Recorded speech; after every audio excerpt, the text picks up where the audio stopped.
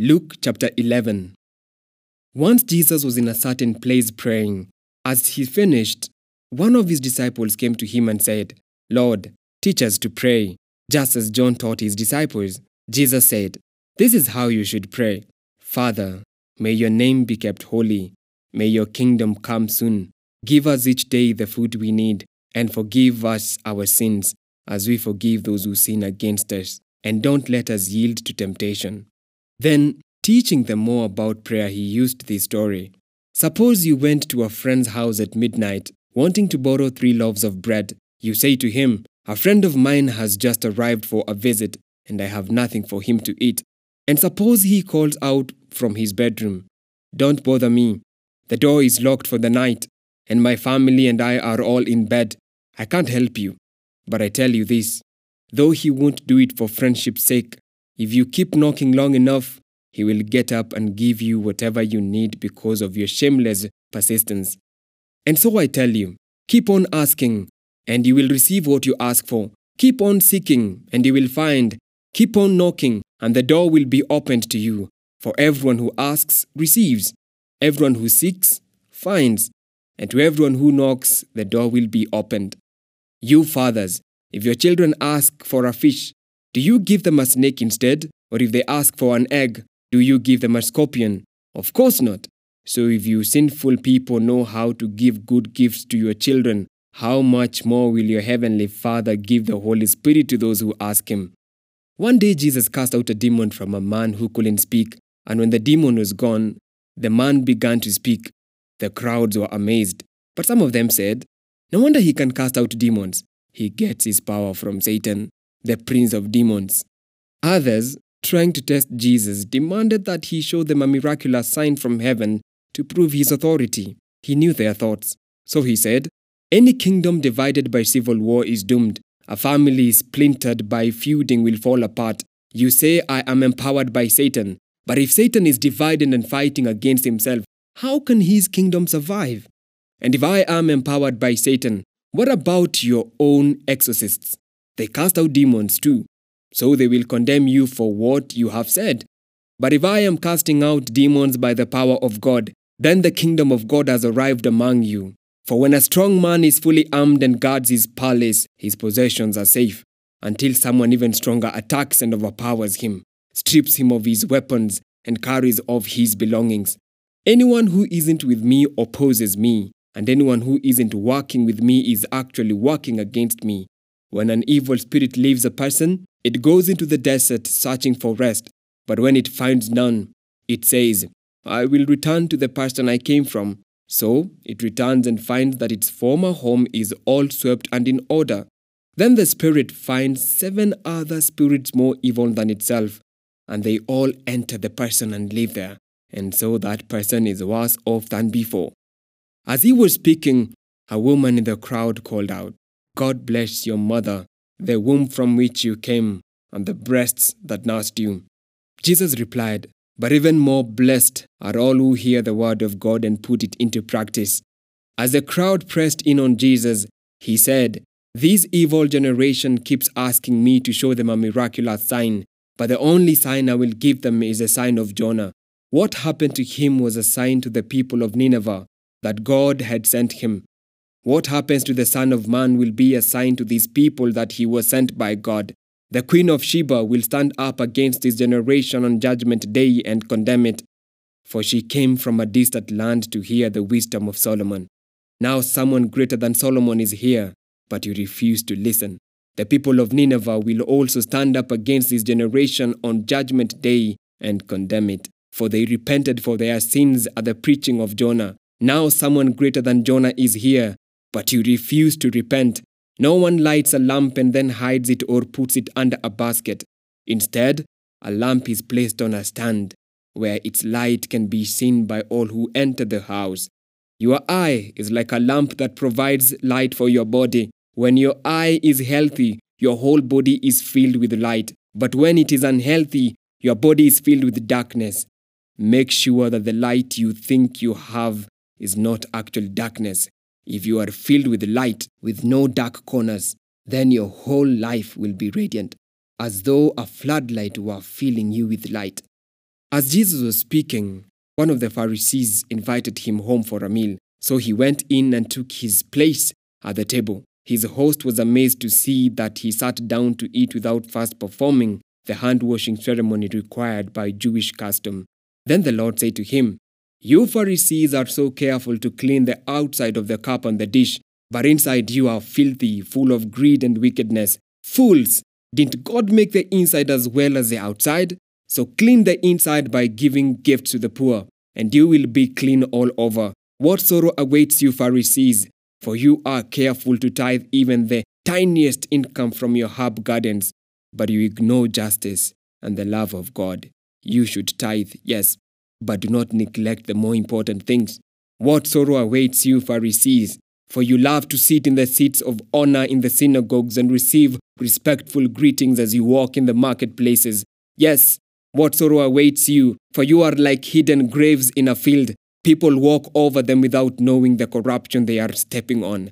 "Teacher," said an expert in religious law, "you have insulted us, too, in what you just said." "Yes," said Jesus, "what sorrow also awaits you experts in religious law? For you crush people with unbearable religious demands, and you never lift a finger to ease the burden. What sorrow awaits you? For you build monuments for prophets your own ancestors killed long ago, but in fact, you stand as witnesses who agree with what your ancestors did. They killed the prophets, and you join in their crime by building the monuments. This is what God in his wisdom said about you. I will send prophets and apostles to them, but they will kill some and persecute the others. As a result, this generation will be held responsible for the murder of all God's prophets from the creation of the world, from the murder of Abel to the murder of Zechariah, who was killed between the altar and the sanctuary. Yes, it will certainly be charged against this generation. What sorrow awaits you experts in religious law, for you remove the key to knowledge from the people. You don't enter the kingdom yourselves, and you prevent others from entering." As Jesus was leaving, the teachers of religious law and the Pharisees became hostile and tried to provoke him with many questions. They wanted to trap him into saying something they could use against him. Luke chapter 12. Meanwhile, the crowd grew until thousands were milling about and stepping on each other. Jesus turned first to his disciples and warned them, "Beware of the yeast of the Pharisees, their hypocrisy. The time is coming when everything that is covered up will be revealed, and all that is secret will be made known to all. Whatever you have said in the dark will be heard in the light, and what you have whispered behind closed doors will be shouted from the housetop for all to hear." Dear friends, don't be afraid of those who want to kill your body. They cannot do any more to you after that. But I'll tell you whom to fear. Fear God, who has the power to kill you and then throw you into hell. Yes, he is the one to fear. What is the price of 5 sparrows? 2 copper coins? Yet God does not forget a single one of them. And the very hairs on your head are all numbered. So don't be afraid. You are more valuable to God than a whole flock of sparrows. I tell you the truth, everyone who acknowledges me publicly here on earth, the Son of Man will also acknowledge in the presence of God's angels. But anyone who denies me here on earth will be denied before God's angels. Anyone who speaks against the Son of Man can be forgiven, but anyone who blasphemes the Holy Spirit will not be forgiven. And when you are brought to trial in the synagogues and before rulers and authorities, don't worry about how to defend yourself or what to say, for the Holy Spirit will teach you at that time what needs to be said. Then someone called from the crowd, "Teacher, please tell my brother to divide our father's estate with me." Jesus replied, "Friend, who made me a judge over you to decide such things as that?" Then he said, "Beware, guard against every kind of greed. Life is not measured by how much you own." Then he told them a story. A rich man had a fertile farm that produced fine crops. He said to himself, "What should I do? I don't have room for all my crops." Then he said, "I know, I'll tear down my barns and build bigger ones. Then I'll have room to store all my wheat and other goods. And I'll sit back and say to myself, 'My friend, you have enough stored away for years to come. Now take it easy. Eat, drink, and be merry.' But God said to him, 'You fool, you will die this very night. then who will get everything you worked for? Yes, a person is a fool to store up earthly wealth, but not have a rich relationship with God. Then turning to his disciples, Jesus said, "That is why I tell you not to worry about everyday life, whether you have enough food to eat or enough clothes to wear. For life is more than food, and your body more than clothing. Look at the ravens. They don't plant or harvest or store food in barns, for God feeds them, and you are far more valuable to Him than any birds. Can all your worries add a single moment to your life? And if worry can't accomplish a little thing like that, what's the use of worrying over bigger things? Look at the lilies and how they grow. They don't work or make their clothing. Yet Solomon in all his glory was not dressed as beautifully as they are.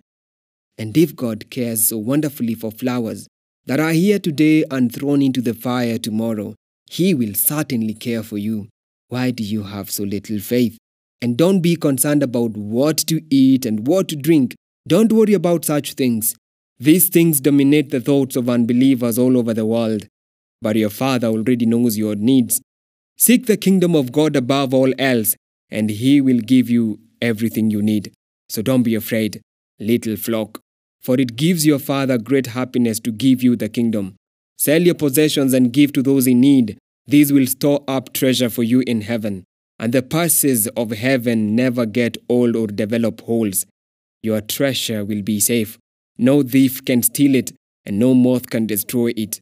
Wherever your treasure is, there the desires of your heart will also be. Be dressed for service and keep your lamps burning, as though you are waiting for your master to return from the wedding feast. Then you will be ready to open the door and let him in the moment he arrives and knocks. The servants who are ready and waiting for his return will be rewarded. I tell you the truth, he himself will seat them, put on an apron, and serve them as they sit and eat. He may come in the middle of the night or just before dawn.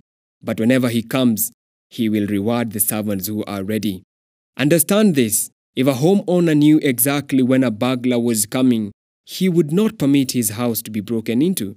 You also must be ready all the time, for the Son of Man will come when least expected. Peter asked, "Lord, is that illustration just for us or for everyone?" And the Lord replied, "A faithful, sensible servant is one to whom the master can give the responsibility of managing his other household servants and feeding them. If the master returns and finds that the servant has done a good job, there will be a reward. I tell you the truth, the master will put that servant in charge of all he owns. But if the servant thinks, 'My master won't be back for a while,' and he begins beating the other servants, partying and getting drunk, the master will return unannounced and unexpected, and he will cut the servant in pieces and banish him with the unfaithful. And a servant who knows what the master wants, but isn't prepared and doesn't carry out those instructions will be severely punished. But someone who does not know and then does something wrong will be punished only lightly. When someone has been given much, much will be required in return. And when someone has been entrusted with much, even more will be required. I have come to set the world on fire, and I wish it were already burning. I have a terrible baptism of suffering ahead of me, and I am under a heavy burden until it is accomplished. Do you think I have come to bring peace to the earth? No, I have come to divide people against each other. From now on, families will be split apart, 3 in favor of me and 2 against, or 2 in favor and 3 against. Father will be divided against son, and son against father, mother against daughter, and daughter against mother, and mother-in-law against daughter-in-law, and daughter-in-law against mother-in-law." Then Jesus turned to the crowd and said, "When you see clouds beginning to form in the west, you say, 'Here comes a shower.' And you are right. When the south winds blows, you say, 'Today will be a scorcher,' and it is. You fools! You know how to interpret the weather signs of the earth and sky, but you don't know how to interpret the present times. Why can't you decide for yourselves what is right? When you are on the way to court with your accuser, try to settle the matter before you get there. Otherwise, your accuser may drag you before the judge, who will hand you over to an officer, who will throw you into prison. And if that happens, You won't be free again until you have paid the very last penny. Luke chapter 13. About this time, Jesus was informed that Pilate had murdered some people from Galilee as they were offering sacrifices at the temple. Do you think those Galileans were worse sinners than all the other people from Galilee? Jesus asked. Is that why they suffered? Not at all. And you will perish, too, unless you repent of your sins and turn to God. And what about the 18 people who died when the tower in Siloam fell on them? Were they worse sinners in Jerusalem? No. And I tell you again that unless you repent, you will perish too. Then Jesus told this story.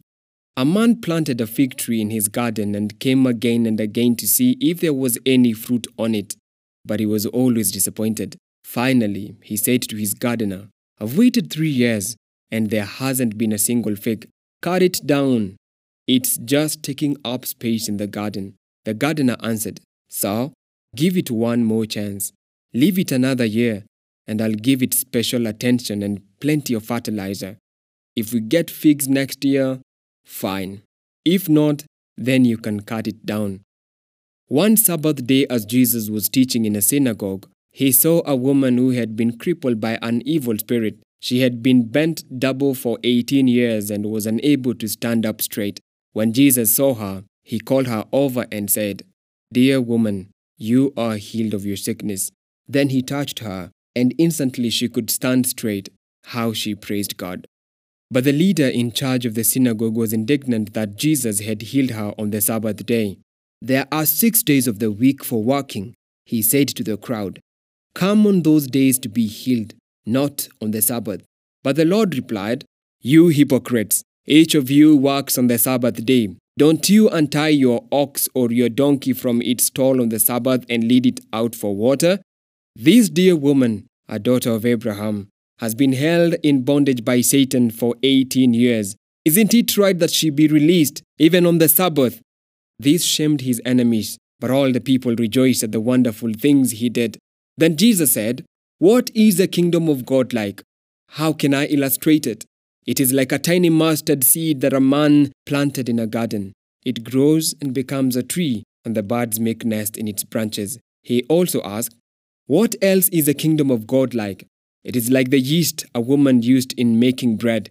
Even though she put only a little yeast in 3 measures of flour, it permeated every part of the dough. Jesus went through the towns and villages, teaching as he went, always pressing on toward Jerusalem.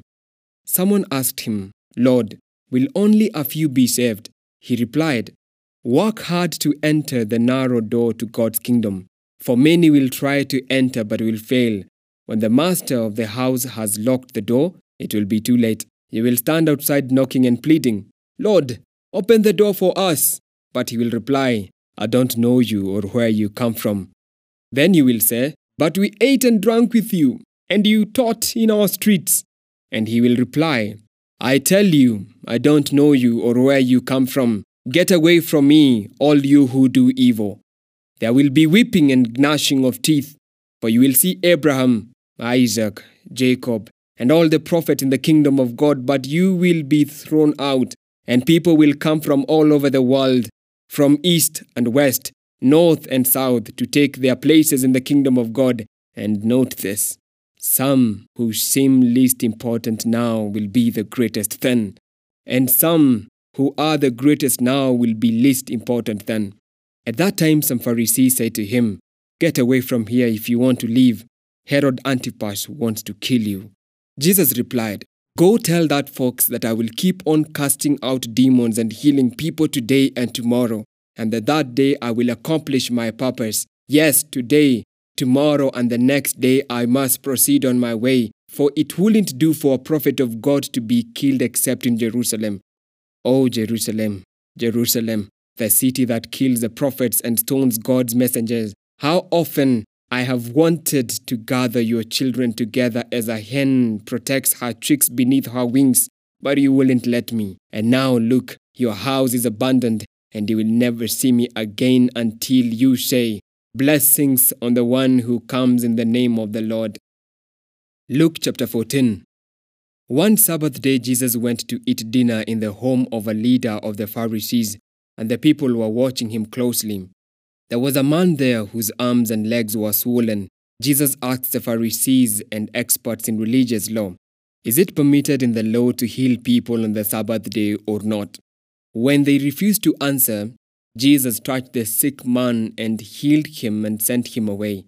Then he turned to them and said, "Which of you doesn't work on the Sabbath? If your son or your cow falls into a pit, don't you rush to get him out?" Again, they could not answer. When Jesus noticed that all who had come to the dinner were trying to sit in the seats of honor near the head of the table, he gave them this advice: "When you're invited to a wedding feast, don't sit in the seat of honor. What if someone who is more distinguished than you has also been invited? The host will come and say, 'Give this person your seat.' Then you will be embarrassed and you will have to take whatever seat is left at the foot of the table. Instead, take the lowest place at the foot of the table. Then when your host sees you, he will come and say, 'Friend, we have a better place for you.' Then you will be honored in front of all the other guests. For those who exalt themselves will be humbled, and those who humble themselves will be exalted." Then he turned to his host. "When you put on a luncheon or a banquet," he said, "don't invite your friends, brothers, relatives, and rich neighbors, for they will invite you back, and that will be your only reward. Instead, invite the poor, the crippled, the lame, and the blind. Then at the resurrection of the righteous, God will reward you for inviting those who could not repay you." Hearing this, a man sitting at the table with Jesus exclaimed, "What a blessing it will be to attend a banquet in the kingdom of God." Jesus replied with his story. "A man prepared a great feast and sent out many invitations. When the banquet was ready, he sent his servant to tell the guests, 'Come, the banquet is ready.' But they all began making excuses. One said, 'I have just bought a field and must inspect it. Please excuse me.'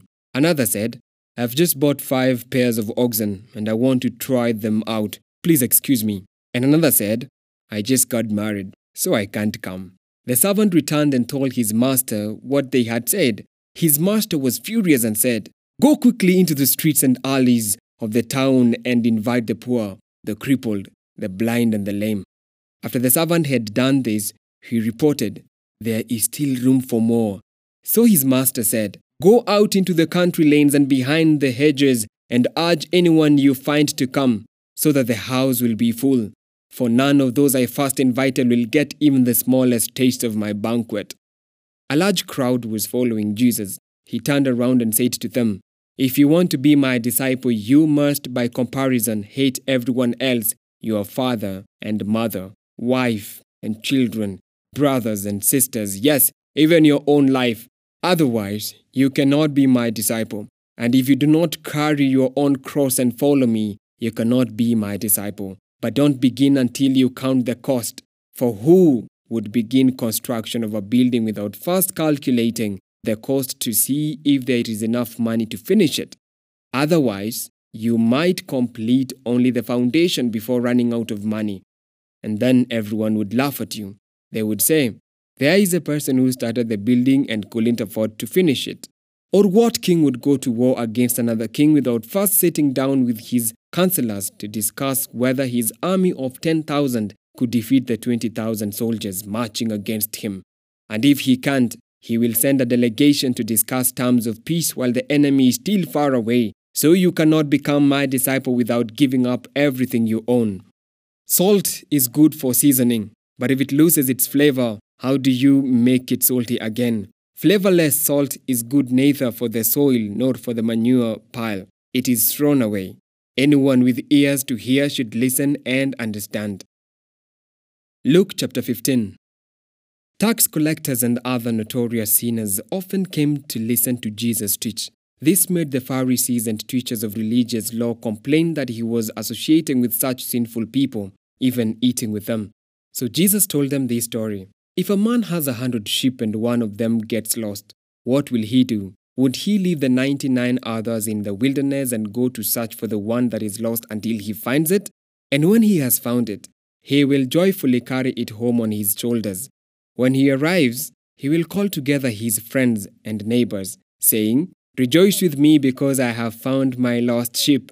In the same way, there is more joy in heaven over one lost sinner who repents and returns to God than over 99 others who are righteous and haven't strayed away.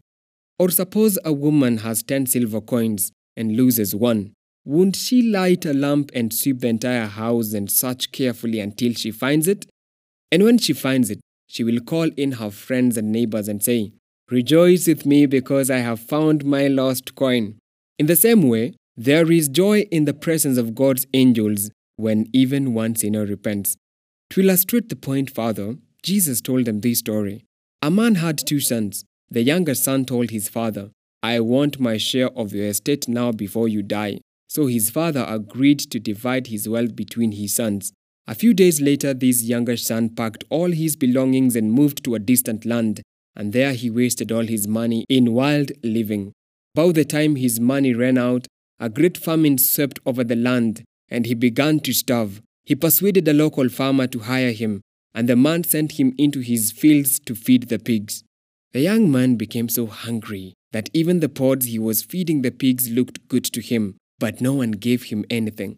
When he finally came to his senses, he said to himself, "At home even the hired servants have food enough to spare, and here I am dying of hunger. I will go home to my father and say, 'Father, I have sinned against both heaven and you, and I am no longer worthy of being called your son. Please take me on as a hired servant.'" So he returned home to his father, and while he was still a long way off, his father saw him coming. Filled with love and compassion, he ran to his son, embraced him and kissed him. His son said to him, "Father, I have sinned against both heaven and you, and I am no longer worthy of being called your son." But his father said to the servants, "Quick, bring the finest robe in the house and put it on him. Get a ring for his finger and sandals for his feet, and kill the calf. We have been fattening. We must celebrate with a feast, for this son of mine was dead and has now returned to life. He was lost, but now he is found." So the party began. Meanwhile, the older son was in the fields working. When he returned home, he heard music and dancing in the house, and he asked one of the servants what was going on. "Your brother is back," he was told, "and your father has killed the fattened calf. We are celebrating because of his safe return." The older brother was angry and wouldn't go in. His father came out and begged him, but he replied, "All these years I've slaved for you and never once refused to do a single thing you told me to. And in all that time you never gave me even one young goat for a feast with my friends. Yet when this son of yours comes back after squandering your money on prostitutes, you celebrate by killing the fattened calf." His father said to him, "Look, dear son, you have always stayed by me, and everything I have is yours. We have to celebrate this happy day, for your brother was dead and has come back to life. He was lost, but now he is found."